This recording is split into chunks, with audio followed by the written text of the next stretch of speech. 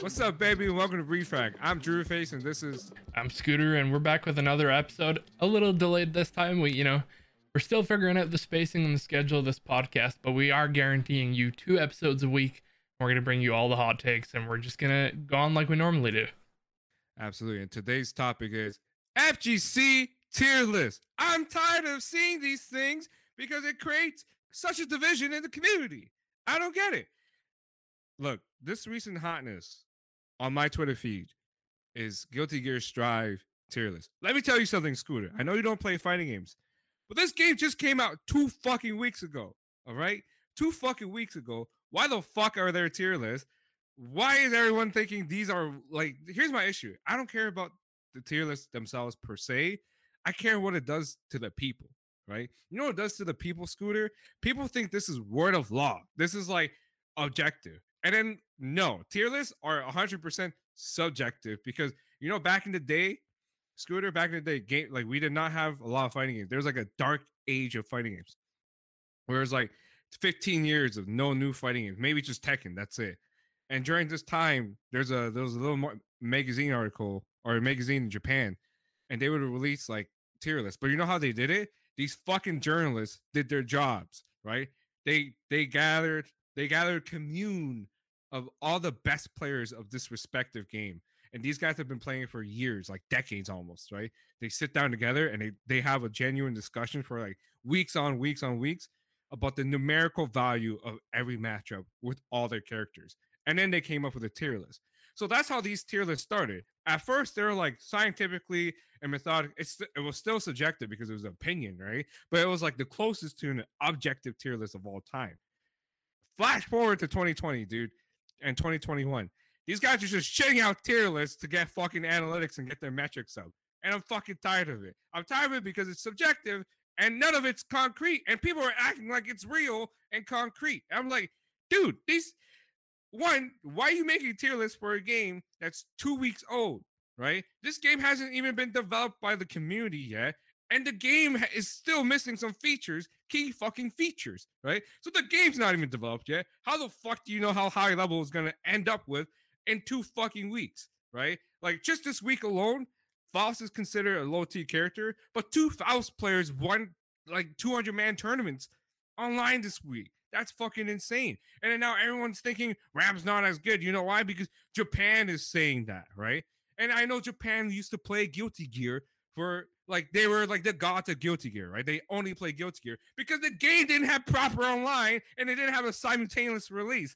Therefore, that's why they're the gods at it. But now that everybody has an equal footing, no one knows what's good. Nobody knows what's good. And I hate that I see these fucking tier lists every fucking time. I'm sitting there, I'm like, guys, why are you guys arguing over this? This is from a really skewed lens and perspective. Why the fuck? Who cares? Just play the fucking game. It's only been 2 fucking weeks. You're not going to win a tournament next week. You're not the elite 0.01% of talent. You're a fucking jobber online, mashing buttons. Play whoever you have fucking fun with and learn the fucking game because it's a completely new Guilty Gear game. It's not the same game we've been playing for 30 fucking years. I mean, I'm fucking tired of this shit. Let's be honest. Like you said, I don't know FGC very well, but if the menus don't even work yet, I don't know if it deserves a tier list quite yet. I still have to play speed runs with the fucking menu. They updated it and made it better. I will say one thing. The update did make the servers a little more stable, so I don't get the games disconnected. But I still have to play speed runs with the world on communicating to the servers to get to the menu. Right? So why are we arguing about tier lists when we should be talking more about making the quality of life of the game much better? And I'm just tired of it because like I get it. The metrics on a tier list for your social media analytics, incredible, right? It's super divisive, right? But we gotta stop doing this. We gotta stop because it doesn't help anyone but the person making the tier list, right?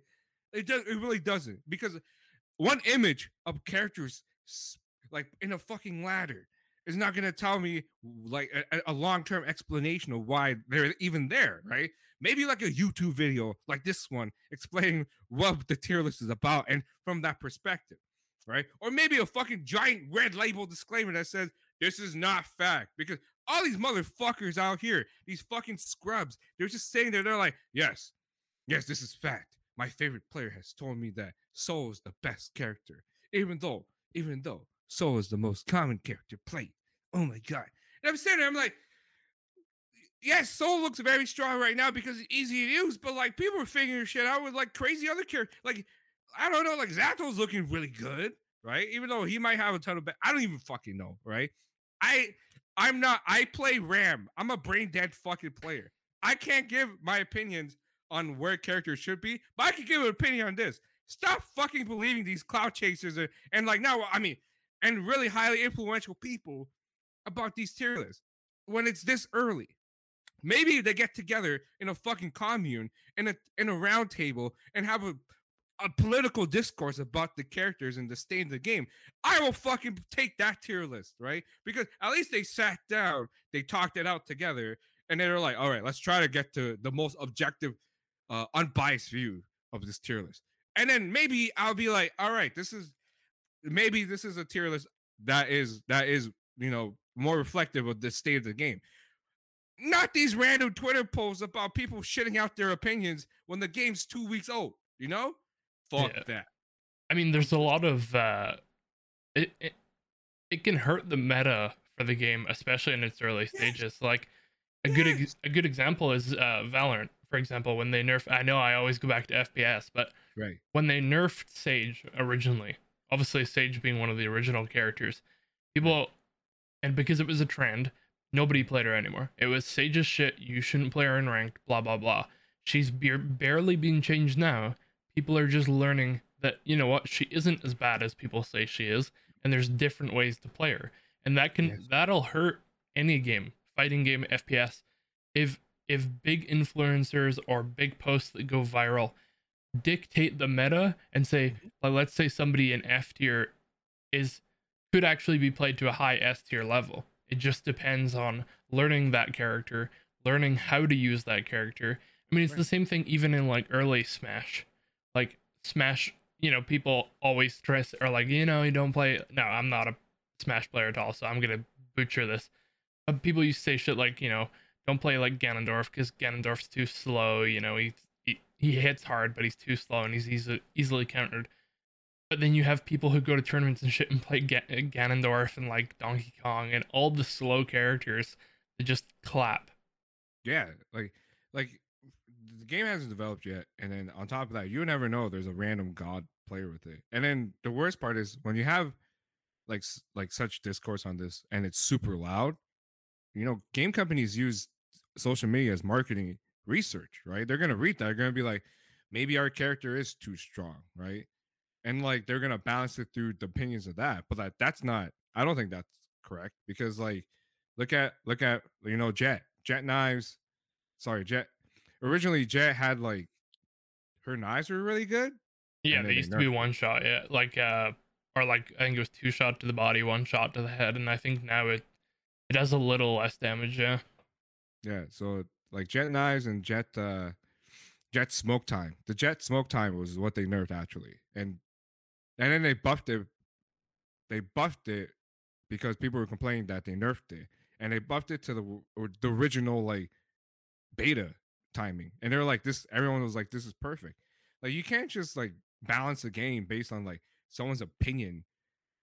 You have to sit down and actually like break it down, right? I mean, like, the opposite good example too for Valorant. People were complaining that it was too cheap, and look at it now. It's even cheaper than it ever was. Yeah, but it's not that strong anymore. No, yeah. Right? Because people got better at fighting oppers. Yeah. And that's the thing, though. That's where Riot made their own decision for once. And, because the original decision was community complaint. Like, that's 100%. Because people would just complain about the price of it and the fact that you could buy it. Now, Riot was like, okay, well, we're going to bring the price back down, but we're going to nerf it, which nobody asked for. People just wanted to stay that way.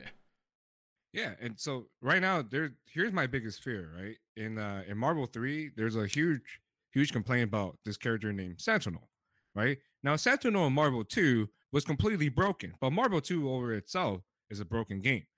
So in Marvel 3, Sentinel was like really easy to play, and when he activated X Factor, which is comeback factor, it was like 3 buttons, your character is dead, right? And then everyone initially complained about it, so Capcom was like, okay, we'll nerf it. But then it turned out that there were even worse problems as the game evolved, like Virgil. There's a character named Virgil who was literally called the Dark Prince of the game, because if you had him last as an anchor and he pops his comeback factor, well, your whole team might be devastated in like maybe 3 seconds. And it was worse than Sentinel, right? So like, here's my issue: like, people are complaining now about Soul, but the game's still being developed, and it's looking like, in my opinion, it's looking like Soul's not uh Soul might be really easy to use and very, very like direct in his approach, but every other character seems like they have even crazier stuff, right? Like Zato has like insane like lockdown pressure. It might be really hard to execute, but it might be even stronger than Soul. We'll never know. We'll never know, because like the game, it's only been fucking 2 weeks. I don't fucking know why we're doing this. And like, yes, in 2 weeks, the easiest characters are gonna be at the top, because why? You know, they're easy. That's their function. Their function is like, you don't want to learn the game, or you don't want to sit in train mode for 19 hours a day figuring out setups. Pick these characters, right? And then play with your heart's content. But then you have like, the guys in the lab. They're just like, they're the chemists, they're mixing chemicals, they're figuring out setup, they're figuring out like new tech with the game, they're figuring out like all this stuff. What happens is those guys, like, I trust the chemists of the world. They're probably gonna figure out something crazy and kooky, right? And it's gonna be completely broken. It's just too early. And that's my problem. It's like, I have no problems with the tier list. I have the problems with the discussions of the tier list, that everybody looks at it as a matter of fact. It's not matter of fact, right? Humans evolve, right? And the things we do also evolve, right? And when you have such a human element, like a video game where it's a one-on-one or like an interaction between two humans using like a tool set, things will evolve. Why? Because we're fucking humans. Like, Well, a big thing, it's funny because we talked about this a little, but because it's such a young game too, the companies need, like, the devs need to figure out, is it these characters, and this is even for older games too, yeah, are the characters that are at the top now too good, or does everyone else need a buff? And that's the same thing in Valorant. That was a big question where, okay, the top characters being played right now might not actually be the top. They might just be the best, like, they might be finished to the best. And the yeah. other ones need buffed a little bit, and then we're going to see that balance come through. So I remember early on in Valorant, like Viper was being used in EU, especially by the old Summon, which is now the Fnatic team. And everyone's like, "Why are you using Viper?" And then the old Fnatic, like the old Fnatic team Summon, was like, "Well, when you lock down a site with Viper, It's they over. can't do Yeah. anything. It's easy pickings, right?" They didn't touch Viper's ult. They just buff everything else about Viper, and now her and Astra ruined the meta. Like, not ruined, but like they're very dominant in the meta, because like the post lockdown and the utility usage is insane, right? And like, it got to the point where they had to make a new character to balance out Viper and Astra. Yeah. Like, but like the thing is like, they told you from day one the ult of Viper is very fucking good Yeah. It's after a meant to situation. be that lockdown, that, because that's the thing. That's what people like. Yes, you get ult points for kills and stuff. But the original thing when they originally showed Project Alpha was like, you can get orbs, you can get kills, but your ult's going to take a while to get. Yeah. And that's one round out of 13 to win that you can use it. That's one guaranteed round. Okay, you might get another one, but then obviously half. So it's like, it's one guaranteed round for you almost. Yeah. And that's why it's not being touched. Like, when Viper has her ult on a site, good luck taking it back. Good luck defusing that bomb. Like, you're not gonna see anything, right? And there's no way to nerf it without ruining the character. And that's the thing. At some point, when you balance the character, do you balance what makes them that character? So then you lose all the players that play that character? Because Valorant has this problem. Fighting games have this problem, right? You when you nerf a character, you don't give them anything back. Then you ruin like the what makes the character fun to play, right? You can't nerf fun. The whole point of playing the video game, like, if you wanted to have the most balanced video game, take away all these special things that make them unique. That's what makes these like video games really fun. It's like That's there's why so we have much Counter diversity. Strike. Yeah, that's like just go back to Counter Strike if you want to play like everyone being a gray blob from Fairly Odd Player. It's like no, like that, like yeah, you can't nerf Viper's ult without taking away something from her and then not giving her anything back. And if you give her anything back, like her tool set is too strong because like you got like her toxic pit and her like fucking gas orb. It's too good. And then her Viper wall is amazing. Like that's great. It's And the very same thing with same thing with like these fighting game characters. Like what do you do? Like everyone's complaining Guilty Gear about Soul, Ramatho. The thing is like if you take away anything from those characters right now, maybe like adjust the damage, but you take away their tools that make them what they are, they might not be the same character. Like they might not be like you might lose players for that because I know there's like me when they nerf Ryu in Street Fighter, I'm never playing Street Fighter again. That's my favorite character of all time, right? So it's like I don't know, it's just strange. Like you can't just like that's why these tier lists are dangerous because like the people who do marketing research for your game developer, they're gonna be reading these comments. They're gonna be like, guys, I think we got to nerf Viper's ult because everyone's complaining about it. And then like the developer, they're like, have they tried killing Viper? I mean, that's the thing too. Like, as much as I hate, for example, I hate breach flashes in Valorant, right. And it's probably one of the most annoying things. And I wish it didn't exist. But then it's the community has to look at it from that point of view where it's like you have to be level-headed. You have to be like, okay, but why does breach have that? Breach has that because the rest of his utility is pretty meh. Yeah, it's bad. Like, what's fault line? It's hard to use. Yeah, like fault line needs a lot of coordination. Yeah, right. Same with like his wall burst thing, and they buffed it this patch too, but still not as good as like the three flashes. His other stuff is really slow, and that's the thing. It is easy to get away from.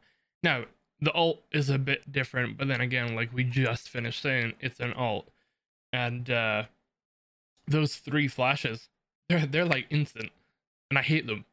But yeah, if you take those away or even make them slower, what good is it? Yeah, what good is breach, right? What is like why would you play breach after if you take away his flashes? Because like his other tool sets suck. And that's the thing, like that's we at this point we gotta be responsible as a community when we say shit, like I mean I just finished wigging out about tier lists, but like yeah, like it's insane. Like you can't just like before anyone tweets a complaint, they have to look at it from like a lot of other like perspectives. Like we gotta be a little more nuanced as human beings, right? When we do anything, just not video games, but like right now in video games, it's like, dude, like if we nerf like Sage's heal, is Sage a healer? Like if we nerf her wall, is she good as a sentinel? No, like, and that's the thing, they did that. Yeah. And that's why like we've seen a lot of big shifts in the Valorant meta with Sage, with the playing more of a duelist with her wall, like doing it more solo plays and stuff, because her heal, like you just said, her heal really isn't worth it that much. It's a good top up, and it allows people to go for like the initial pick if they don't die. Okay, there's your top up. But she's like Beta Sage. Beta Sage was stupid broken. Oh, no, I don't know if I'd even say stupid broken, but she was really good. Like a full heal, and then her wall lasted forever. Yeah, her wall, like the wall nerf was great. Yeah, but like the heal nerf was strange. It's like like I get healing yourself is less, but why is it both ways less? You know? But so I mean, while we were on the topic, any other new news in the FGC community? So in the FGC community right now, it just seems like everyone like online is back, and I'm really excited. Sorry, offline is back, and I'm really excited. I'm really excited that offline is back because the netcode for fighting games has been trash, very bad. And the thing is like these Japanese developers, they don't care, right? Because like until COVID, they didn't care. Yeah. They didn't care because like they had the people used to think like Japan was the only place where fighting games sold, which is incorrect, by the way. It's not. Like just recently, this is a recent news. Uh, Guilty Gear has sold 300,000 copies. 300,000 copies, right? It's never sold more than that in its lifetime ever. Maybe like 10,000 copies, 20,000 copies, and people they consider that a success, right? But no, it sold 300,000 copies. And guess what? Most of it was from America. And why? Because the netcode was amazing and the franchise had like a great legacy with its community, right? With its and then people were having fun with it. Like people were legitimately having fun. Like a lot of new people were enjoying Guilty Gear for the first time. And they're like, this game is awesome. This game is fun. This game is like great. Granted, if you played the old Guilty Gears, yeah, they're like really, really, really broken, but really expressive. But it's great to hear success for like such a niche title. Like 300,000 might not be like, Fortnite's like 50 million or like, Call of Duty's 200 million sales, but 300,000 for like a dedicated hardcore people where maybe like a quarter of them or like even like 30% of them are like hardcore fighting game players. That's crazy. That's a lot. Like no competitive community can say they have like 100,000 players playing it every day, right? Or like anything like that. And Guilty Gear's finally got that. Like Guilty Gear's finally getting the recognition and love it deserves. Granted, it's not as like expressive as its other iterations, but it's definitely a great entry point to the franchise. And the best part is you can play online across the world. You and like let's say if I was in Japan and you're in Canada, we could play.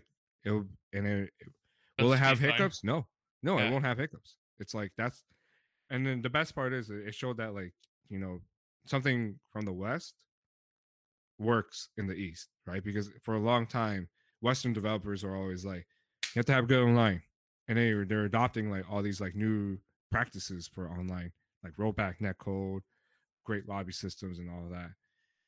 Japan has to catch up on like the UI and lobby system part, but they finally tried. They tried after 20 years. They adopted, you know, proper online systems, and it works. It finally works, and it shows that like, yo, if you have like great online out of the box, new people are more encouraged to play it, and that's great news. So yeah, congrats to Arxis for selling 300,000 copies of Guilty Gear. It was well deserved, really. It's a fun game and it's really friendly to newcomers, and that's cool. That's great.